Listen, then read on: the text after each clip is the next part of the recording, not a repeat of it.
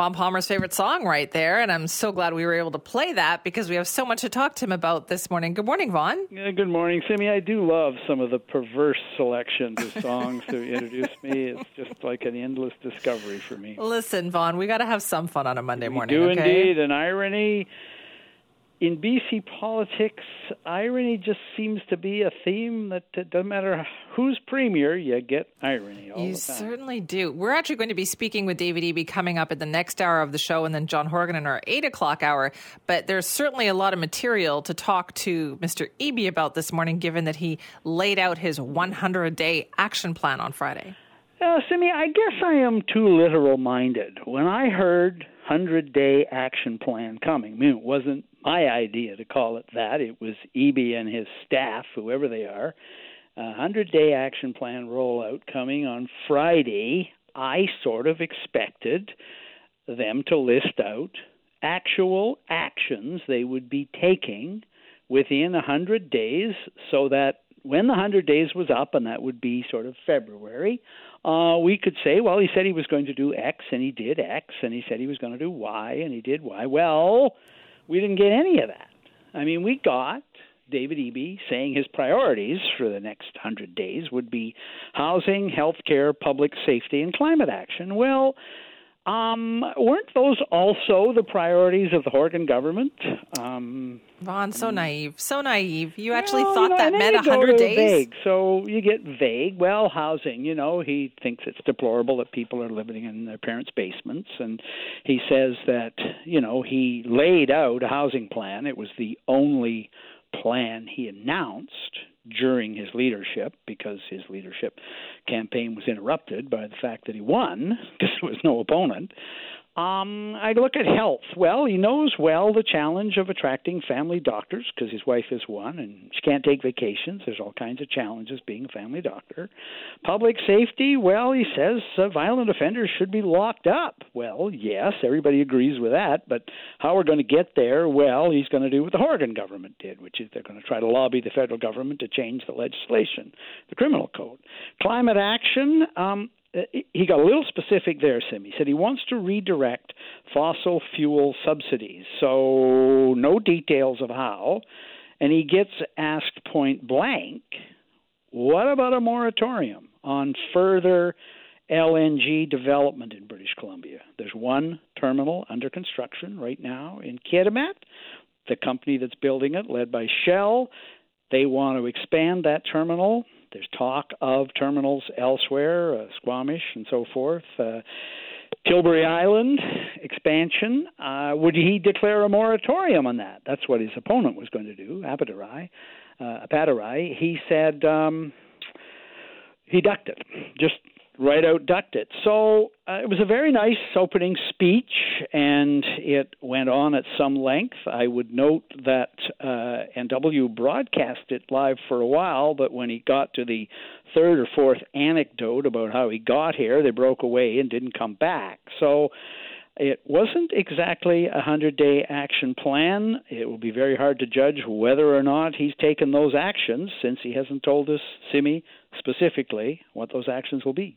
Well, there you go. Something for us to talk about, certainly, coming up next hour. But let's talk a little bit more as well about some of the comparisons there with Anjali Apatarai, who clearly is thinking about working with this government. Yeah, so Apatarai on Thursday did do something that I think surprised some New Democrats, which is she said she's not quitting the party. She's staying to fight. And it's interesting, one of her supporters, so there were a few members of the party executive that actually voted to support Apatarai. One of those was a woman named Ashley Zarbatany from Victoria here, and she's very active on social media. And on social media on Friday, she laid out a plan. She said to supporters, our numbers are larger than they've ever been. We belong to the party. They haven't kicked us out. And we could do some stuff. So she suggested that what supporters start doing is going to NDP Riding Association meetings, standing for office in the party executive or the local executive. Try to get yourself elected to the NDP's governing council. And she suggested that Apatarai supporters, Simi, set their sights on the next NDP convention, which is in November 2023. So it's 13 months away. And she said, we could elect delegates to that convention. We could change party policy at that convention. We could seek a leadership review at that convention. And lurking in the background, Simi, is when the next provincial election rolls around, some of these riding associations, Apatarai supporters have the majority now, they could nominate the candidate to run for the NDP in the next election. So when Apatarai says it's not over, and her, as I said, this woman, Zabatany, who's doing some of the organizing for her, says it's not over, that's true. It's not over if they choose to keep using their numbers to change the NDP. What's interesting, too, about that is I really wish we could have been a fly on the wall for the debate at that NDP executive meeting, because I'm sure it wasn't unanimous, especially given this. And you heard some of the things that John Horgan had to say, too, about how he felt about that whole situation. Yeah, I mean, Horgan really vented on maybe his last substantial media conference.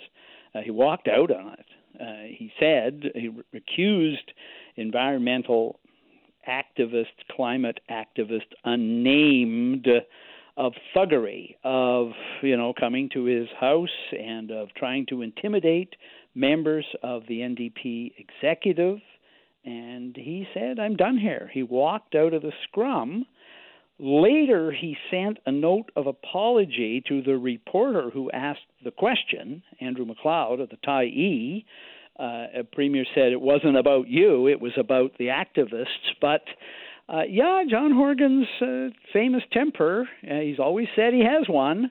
We haven't seen much of it in his time as Premier. He used to see it, a lot of it, in his time as opposition leader, but there was definitely a flash of it last week.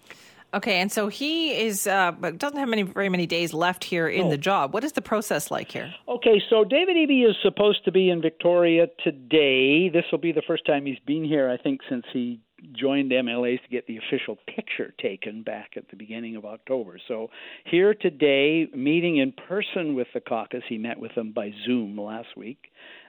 Expected to announce the first couple of appointments of the David Eby administration. Not surprising, he will have his own premier's office, so we'll probably get his chief of staff. He won't be keeping around John Horgan's chief of staff, Jeff Meggs. Eby will announce his own.